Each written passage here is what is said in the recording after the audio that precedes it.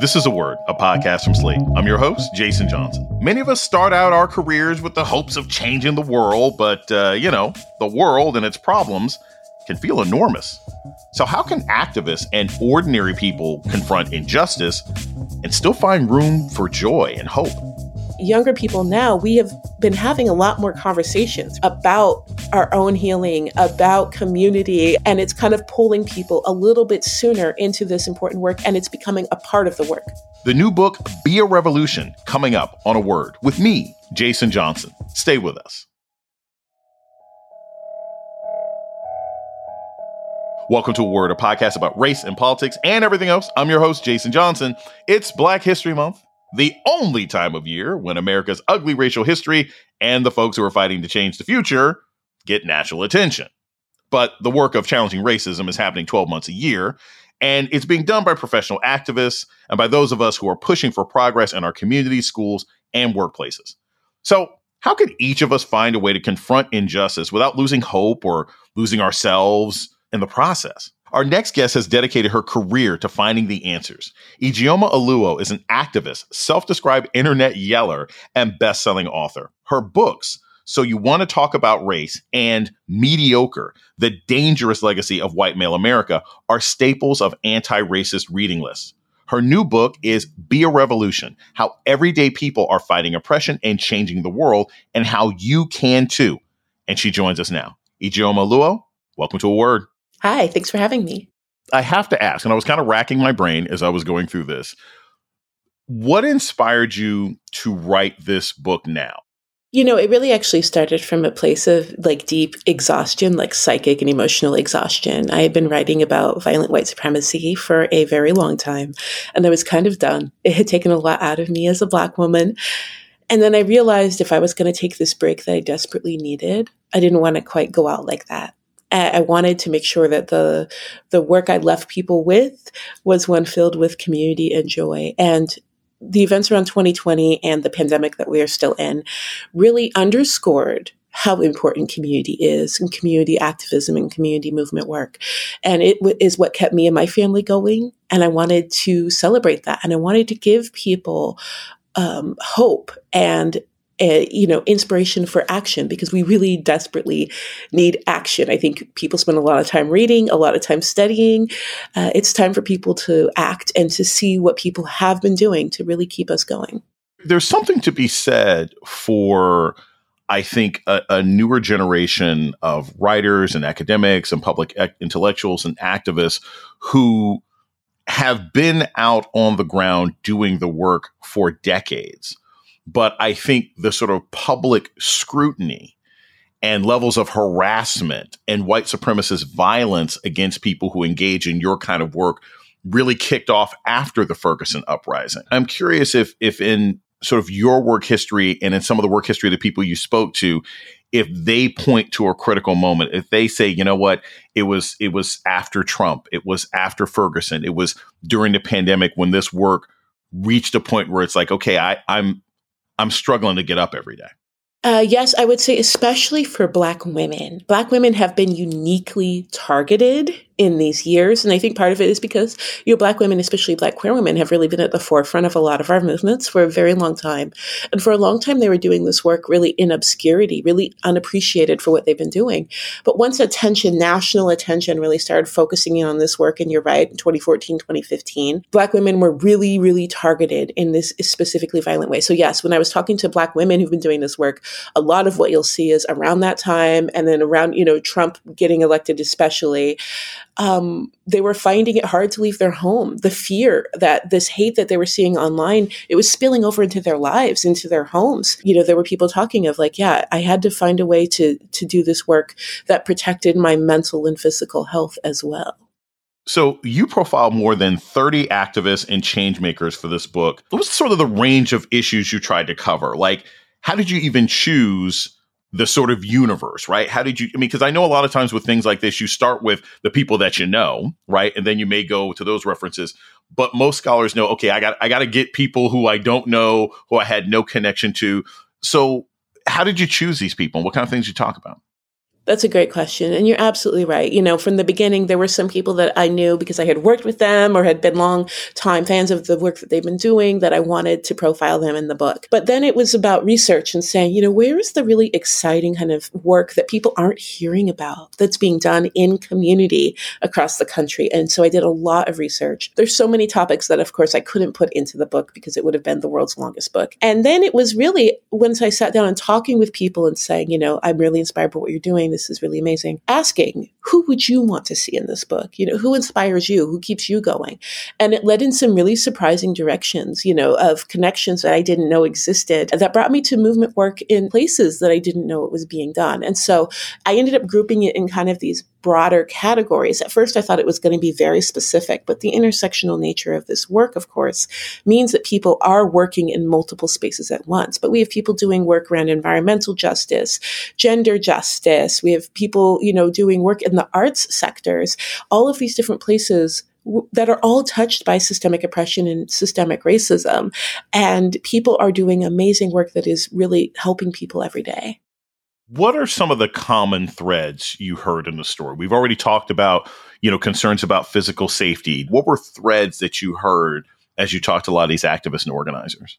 A lot of the people I talked to were long-term activists and organizers, and some people were newer to this work. And I found that a lot of the almost every long-term organizer went through different phases in their work, right? They had their very fired up, young, I can do everything phase, and then their burnout, heartbroken, I can't do anything phase, and then moving through it and figuring out how this work can really stay with them for their lifetime. And so it does take time to realize you need community and you need support. And that came up time and time again, where people would get into this space where they were very isolated and feeling very alone and really burned out.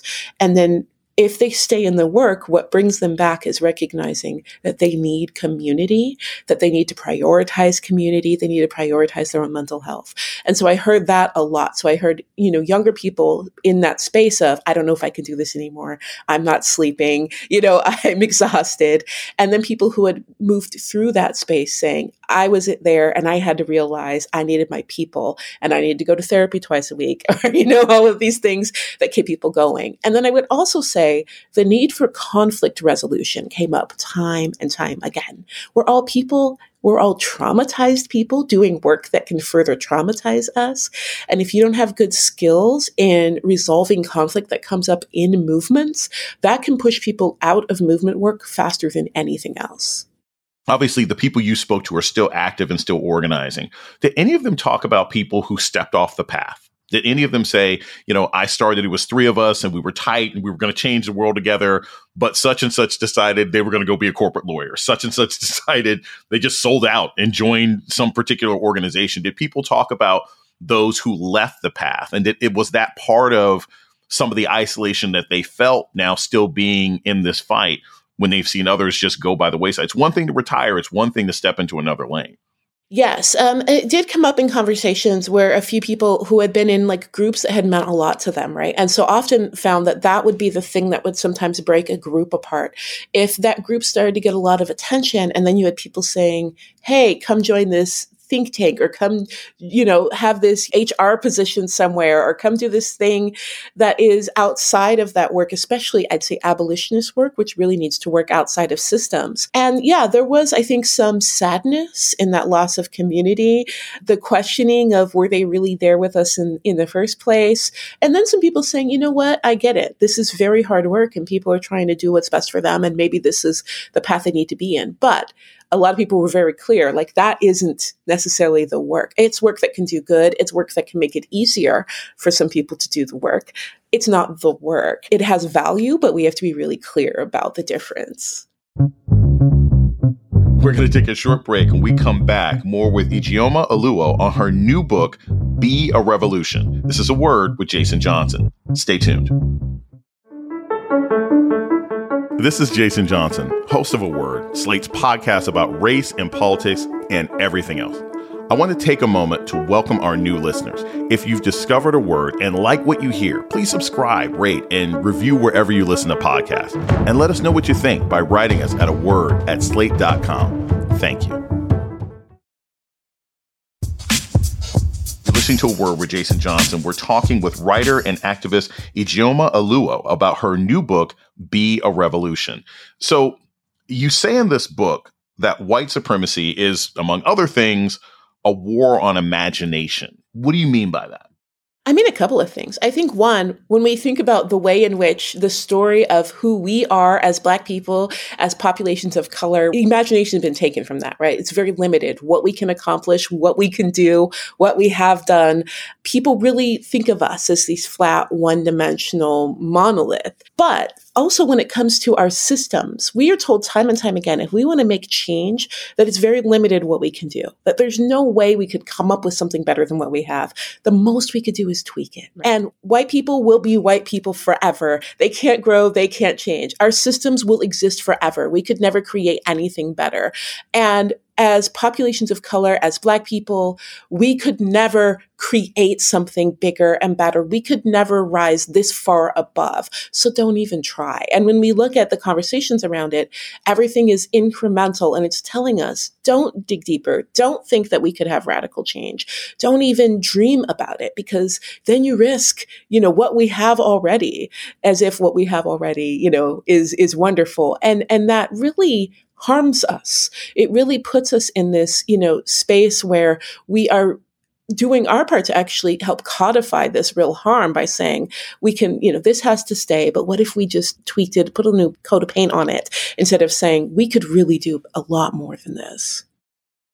What happens when imagination is stifled? What is actually the harm that can happen when an organization or a group's leadership or maybe even sort of the foot soldiers lack that imagination? A couple of things happen. One is, we start accepting change that isn't real change, and we start calling it real change, and it further strengthens actual systems of oppression. So we have that. But then also what we have is that incremental change that isn't really change that people worked for and fought for, they then fight to protect. And they end up fighting people who are asking for more. And so I see that a lot, where we see people going, no, we worked so hard for this one thing. We worked so hard for body cameras, and now you want to go further? Oh no, but then what if we lose that? What if we lose the body cameras, right? And then you end up with people actually fighting real revolutionary change because they are so caught up in those little bits and pieces that they were made to fight so hard for. And they really think that's it, because there's ego involved, there's effort involved, there's time involved. They're still going to make you fight super hard for this change that doesn't really change, right? And so then we end up with all of this infighting, right? And we end up with what people often see are generational gaps. We see people turning on each other. We see people directing funds that could be really on the ground, helping people doing really important change, instead going to people doing the most, incremental, surface level change. It is deeply harmful. And it also is really discouraging, right? Because people put all this effort in. People work so hard. If we look at the aftermath of the 2020 uprising for Black lives, and we see all this incremental change that people fought really hard for, and we see how quickly it's called back, we have people go, well, why even try? Why even bother? Everything we did, it doesn't matter. It does matter, of course, but we were really convinced that these tiny little changes were huge, and it was treated like, the 2% of police funding taken from one department and given to another was taking every penny from cops, right? And we were like, yay, we got this, instead of being really critical of it. And so then, of course, when policing stays the same or is even strengthened, we think that our activism is pointless. And it's not. It's just we weren't asking for the right things. We were being sold incremental change as revolution, and we weren't able to build our demands in a way that really had true accountability for the powers that be. A lot of people who want to work in racial justice want to focus in one particular area, like they'll look in housing, or they'll look at environmental justice, or they'll look at prisons or food in schools, that sort of thing. But one of the things you talk about in your book is you suggest that sort of being that issue focused can be a bit of a mistake. Talk a little bit about that. So I would say you can absolutely find the space that has your interest, your skill set, and live and work in that space and do great work. But you have to have a systemic analysis of that space. Because if you don't, the work you do can actually cause harm, not only to the work you're doing, but to the work other people are doing as well. And so if you say, what are the systems at play? Who benefits from this? How does this work on this systemic level? How is it impacting these populations? What else are they impacted by? Then you can actually do really effective work, even in just one space, so that when other people come to you and say, hey, can you support us? Or did you know this is connected to this issue? You won't say, no, I only do this, or no, that's not related. You will instead have that real intersectional, deeply rooted systemic analysis that will enable you to do really important work. It's when people say, I only care about the environment. If it's not environment, I don't want to hear it. And it blocks them from hearing all of these other things that interact with it that can actually make it so that not only are they harming other movements, but they're not even doing effective environmental justice work. One of the things that you talk about also, and one of the overall themes, is like finding joy, finding space in what is sometimes really depressing, really frustrating, and very difficult work. I know people who do this kind of activist work, so I hear the different ways that people sort of find joy. But what I'm curious about is, how has that changed? Because one of the things you do in the book is you talk to people who've been doing this for 5 years, and you talk to some people who've been doing this for 30, right? How does finding joy for sort of older organizers and activists differ from the joy that's being found by people who have just sort of gotten into these sorts of movements? It's interesting. I think that almost everyone I talked to went through this kind of this stage where joy was not a part of the work. It was you better eat, drink, sleep, movement work all of the time, or you're not doing the work, right? And I think it's kind of that stereotype that we have of movement workers, where you can't have a conversation with them about anything that's not movement work. And then they find that that's not sustainable and it's super harmful. Now, some people find that a little bit earlier, and some people find it after a lot of real serious harm. And they have to do a lot of healing around that. So I actually find for a lot of older movement workers, because we've long had this popular idea that movement work is all sacrifice, that if you're not, putting your body down on the line every day, you're not doing the work. It has taken some people a few decades to realize how deeply harmed they are, how incomplete their whole lives are, and how much that impacts their work and their ability to keep doing it. And so they're having to do a lot of recovery and a lot of healing. But I find that younger people now, we have been having a lot more conversations, right, about our own healing, about community, about self-care and community care. And it's kind of pulling people a little bit sooner into this important work, and it's becoming a part of the work. So it's no longer a thing that you have to do separately. Say, I'm going to go do movement work, and then I'm going to try to heal. I'm going to find joy. It's joy is part of movement work. So we're having this event, and this event might be a little brutal. It might hurt. How are we uplifting people? How are we connecting people? How are we keeping them going at the same time? And I think that that's a really beautiful thing to see. I worry a little bit about the commodification of it that can happen, right? I don't like the way in which some people sell this as if you're just caring for your own happiness, you're a revolution, because it doesn't begin and end within us, right? It is about community. It is about systems. And there are ways in which we can do that strengthen community, and make it so that we can collectively continue to do this work. We're going to take a short break. When we come back, more about the new book, Be a Revolution, with Ijeoma Oluo. This is A Word with Jason Johnson. Stay tuned.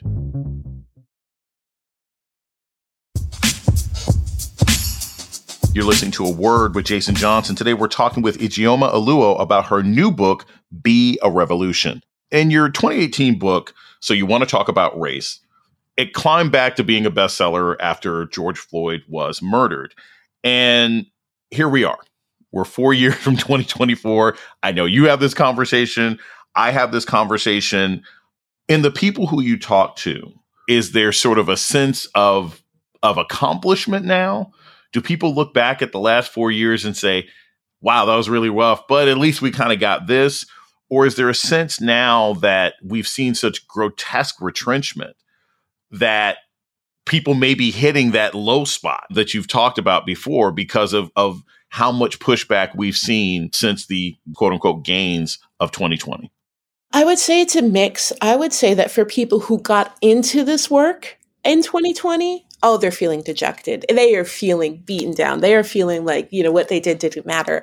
For people who were doing this work when Trayvon Martin was murdered, for people who were starting then and moving through all of these movements, who've been quietly plugging away in community doing this work when there was no news cameras, they recognize these patterns as part of what happens. Anytime we get any progress, even if it's just symbolic, that pushback is always so brutal. And we see white supremacist systems trying to re-entrench themselves even harder. And that's where we're at right now. And it is a particularly dangerous place that we're in. It is one historically, of course, as a people, we have been in multiple times and we have worked our way through and supported each other through. But if you just came into this work on this high point when you were seeing millions of people marching for Black lives, and now here we are, heading to the next election that doesn't look great across the board and wondering where did this progress go, it can feel really disheartening. And that's part of actually what I hoped to address with the book. I wanted to show people what this kind of quieter, everyday work looks like, what the people behind the scenes keeping us going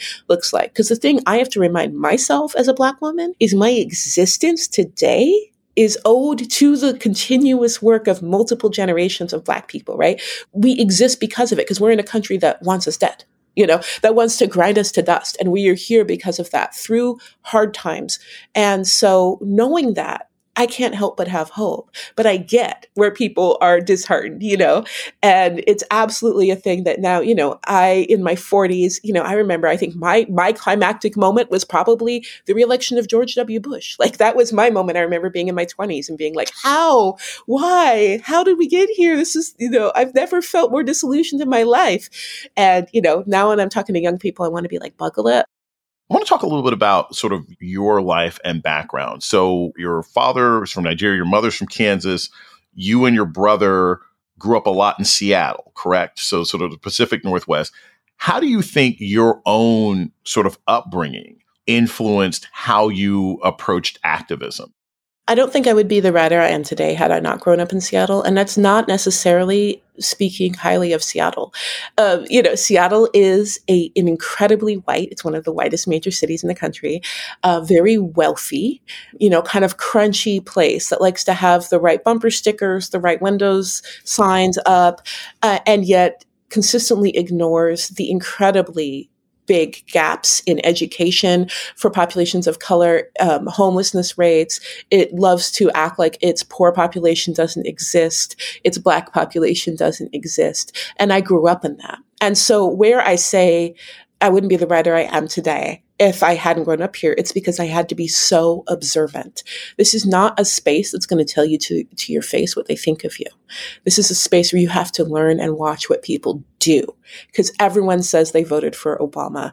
Everyone recycles, but they will pass you over for a job. They will cross the street to avoid you. They will call you angry the moment that you have an opinion that people don't agree with, right? And I had to be like, what's going on here? Because people are saying one thing and they're doing another. And so for my own survival, being the only Black kid in almost every class I was in until 6th grade, right? Being called angry more times than I could count for just having an opinion, all of these sorts of things, I had to be very observant to learn. And it helped me realize the real danger in not being upfront and honest, not having these conversations, how much danger it really puts Black people and other populations of color in, and how easy it enables white people to be able to be a part of harm and not know it. They could just easily say, I did this thing, I don't have to do anything else. And anything that makes me uncomfortable is an act of violence against me, right? And Seattle really has that ethos. And so for me, my general frustration, why I started writing was, when Trayvon Martin was murdered, I was watching people go, oh, that's so sad. Aren't you glad you don't live in Florida? And not recognizing how unsafe I felt every day, how much I didn't want to send my kids off to school, how worried I was for my brother, who's a 6'4" Black man who was on tour at the time, and being handcuffed by police, and things like that. And being like, don't you understand that this place is no safer? And every day, it's big or small, part of my life is being chipped away by the white supremacy here. And that's really what I was trying to communicate. And that's really why I started writing. You mentioned this before with some of the activists and organizers. Here we are, we're in 2024. There's a real tension in a lot of the sort of organizing and activist community, certainly with Black and brown folks, about voting, whether or not it matters, whether or not you should put your time and effort into it, whether or not you are voting to get something or you're just voting to reduce harm. What are some of the sentiments that you got from the people you spoke to in the book about the value or purpose of voting? Because I think for people coming out of a generation when you couldn't, right, they obviously view it differently than Gen X or even Zoomers today. You know, I would say it was a mix, but the one consensus I will say is when I asked people, what advice would you give people? No one said vote. It just didn't come up. People weren't saying don't vote. But when they were thinking about priorities and what was making a difference in communities, people would say, like, show up at a school board meeting. And I think that is a difference. There is a local national split. I think that right now, I think everyone kind of can see clearly that if you're looking at national politics and think that you're going to change the world on that level, it's probably not happening. And at most, you're trying to do some harm reduction. On a local level, it's a mix. There is some definite harm reduction that needs to happen because a lot of our more oppressive laws are tested on a local level first before they're brought nationally. And we have to be aware and we have to be fighting that. But also, there are some real progressive pieces of legislation that can be passed. And they need support, and we need to look for those. And so looking at who's in your school boards, who's in your city council, looking at these local initiatives, looking at things where they're trying to sneak in police funding,